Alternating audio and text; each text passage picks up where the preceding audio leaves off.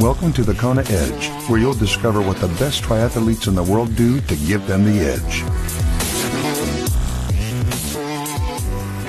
You're listening to the Kona Edge. Time to chat some running today. A returning guest from Colorado joining us now, Steve Mantell. Steve, welcome back onto the Kona Edge. It's good to have you on. The run, it's the last of the three disciplines, and if you can get off the bike feeling good, it's time to make up a lot of time, and you can make up extra places, and it's something that you do pretty well.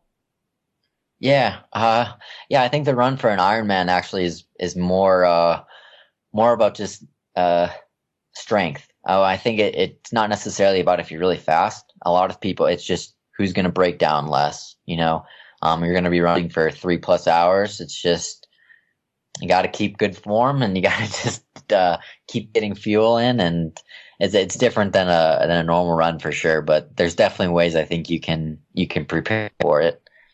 It's also one of those things that it's who can dig the deepest and hang tough for the longest.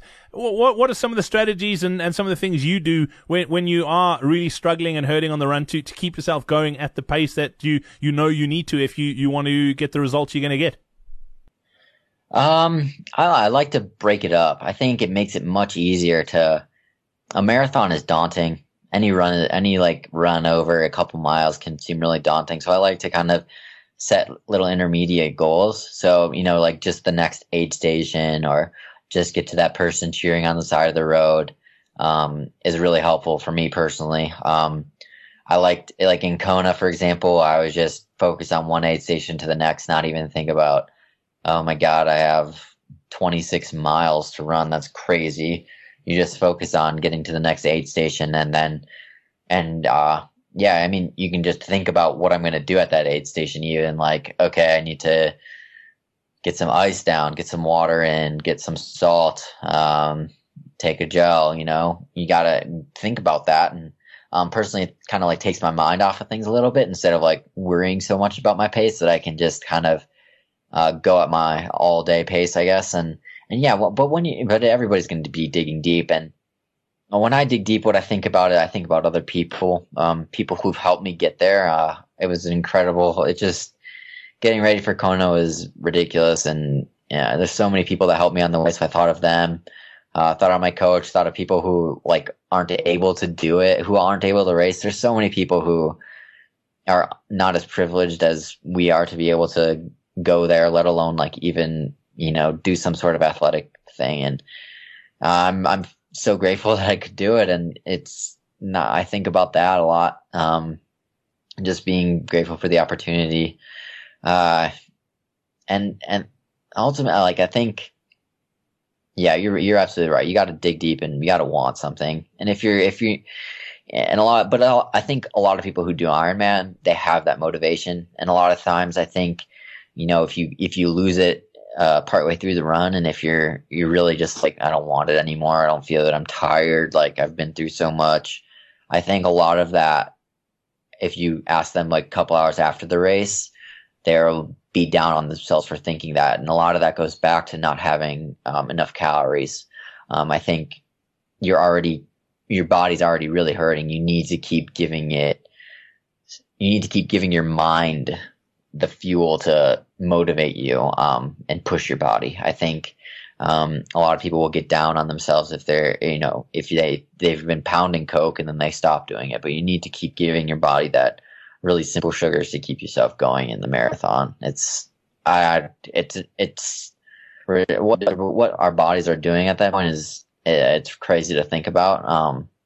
Your mind can still be in it, but you got to keep giving it some fuel to keep going.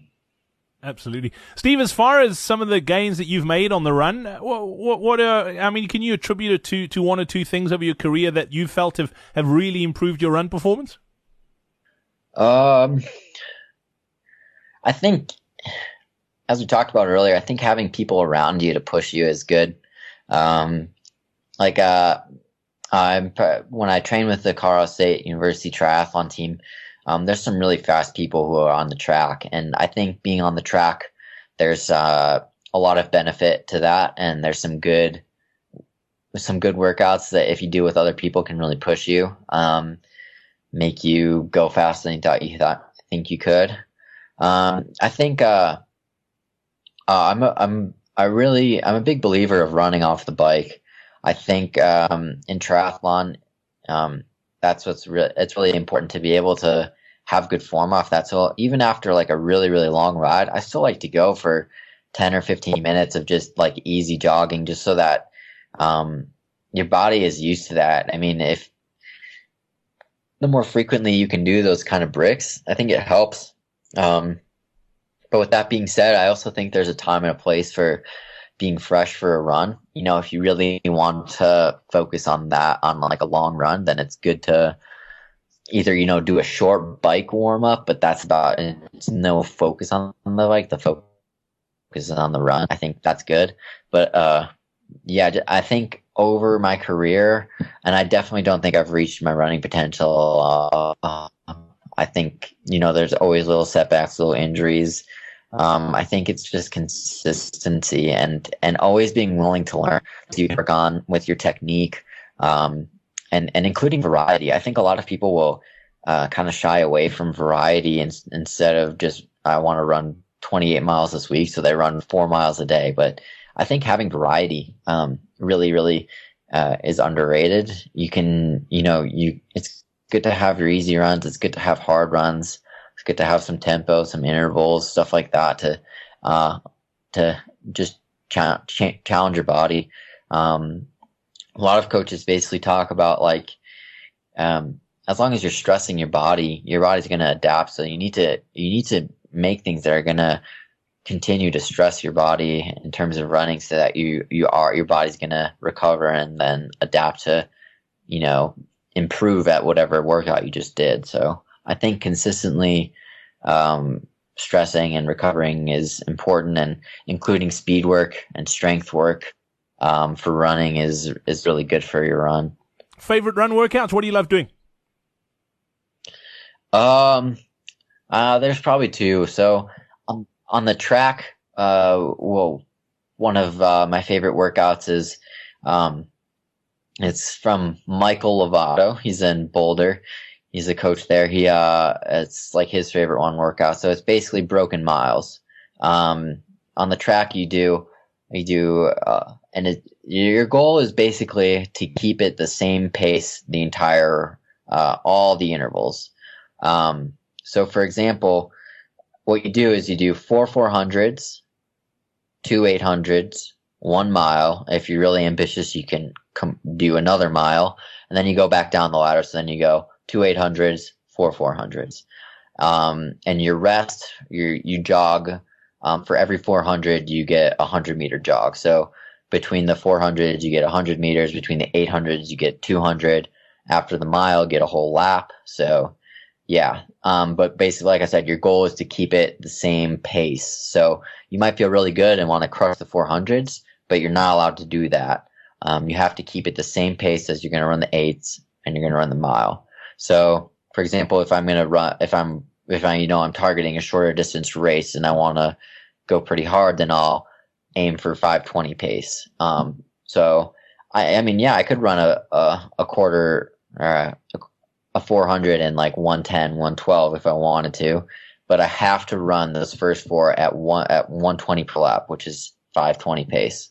And I have to run this 800 at 240 per 800. So, it just teaches your body to get used to that pace. And then if you're feeling good, then you can go a little faster on the way down. But it's a huge confidence booster workout for somebody if they keep that same pace on the way up and the way down, because it's easy to do it on the way up when you're feeling good. It's a little bit more challenging when you're coming on the way down. So if you can pick it up, that's awesome. So I like that workout. It's a good way to get some fast miles in. As far as Ironman goes, we have a workout that we really like to do. It's 30 reps of 1K. So we go to a park and there's like a almost perfect 1K loop, and it's basically you end up basically running a marathon. So but you pace it out the way you would want to ideally run a marathon for an Ironman. So what you do is the first 10 1Ks, you run a little bit slower than your goal marathon pace. Then the next 10 you run at your goal marathon pace, and then the last 10 you can go as fast as you want or as fast as you can. But the goal is to go a little bit faster than marathon pace. And after each 1K, you get like a minute and a half to 2 minutes. You just walk. So it's just an easy jog or a slow walk to where you're going to start the next 1K. And then after 10, then you get like a 5-minute break. So you can practice taking in your nutrition. It's really good. And that's also like a huge confidence booster workout. It seems really daunting. 30K seems pretty long. But breaking it up into those 1Ks it's not, a 1K is totally manageable. 3 to 4 minutes, 5 minutes of running, and you can break it up into that. You can think about them 10 at a time, and just doing it like you get the distance in, and you get some good speed work. I mean, you get a lot of time spent at that pace that you want to be running. So I think that's really an awesome workout if you're training for an Ironman. What we would usually do would be do 21Ks where you do four a little bit slower, maybe 12 and then another 4 a little bit faster. Maybe like 8-10 weeks out, and then you do 30 like 3 or 4 weeks out. So you get that last it's kind of like a last big run in. And I really I thought about that definitely on all of my marathons, and just breaking it up is good. And so then you can hopefully, at least in terms of effort, negative split the run a little bit. Brilliant. Well, Steve, that sounds amazing. Those 2 workouts sound incredible, and I'm definitely going to give them a bash. Thanks for your time once again here on the Kona Edge. Much appreciated. Yeah, of course. Thanks for having me. We hope you enjoyed this episode of the Kona Edge. Run like the wind. Our next free online running seminar is happening soon. Sign up now on thekonaedge.com/running seminar.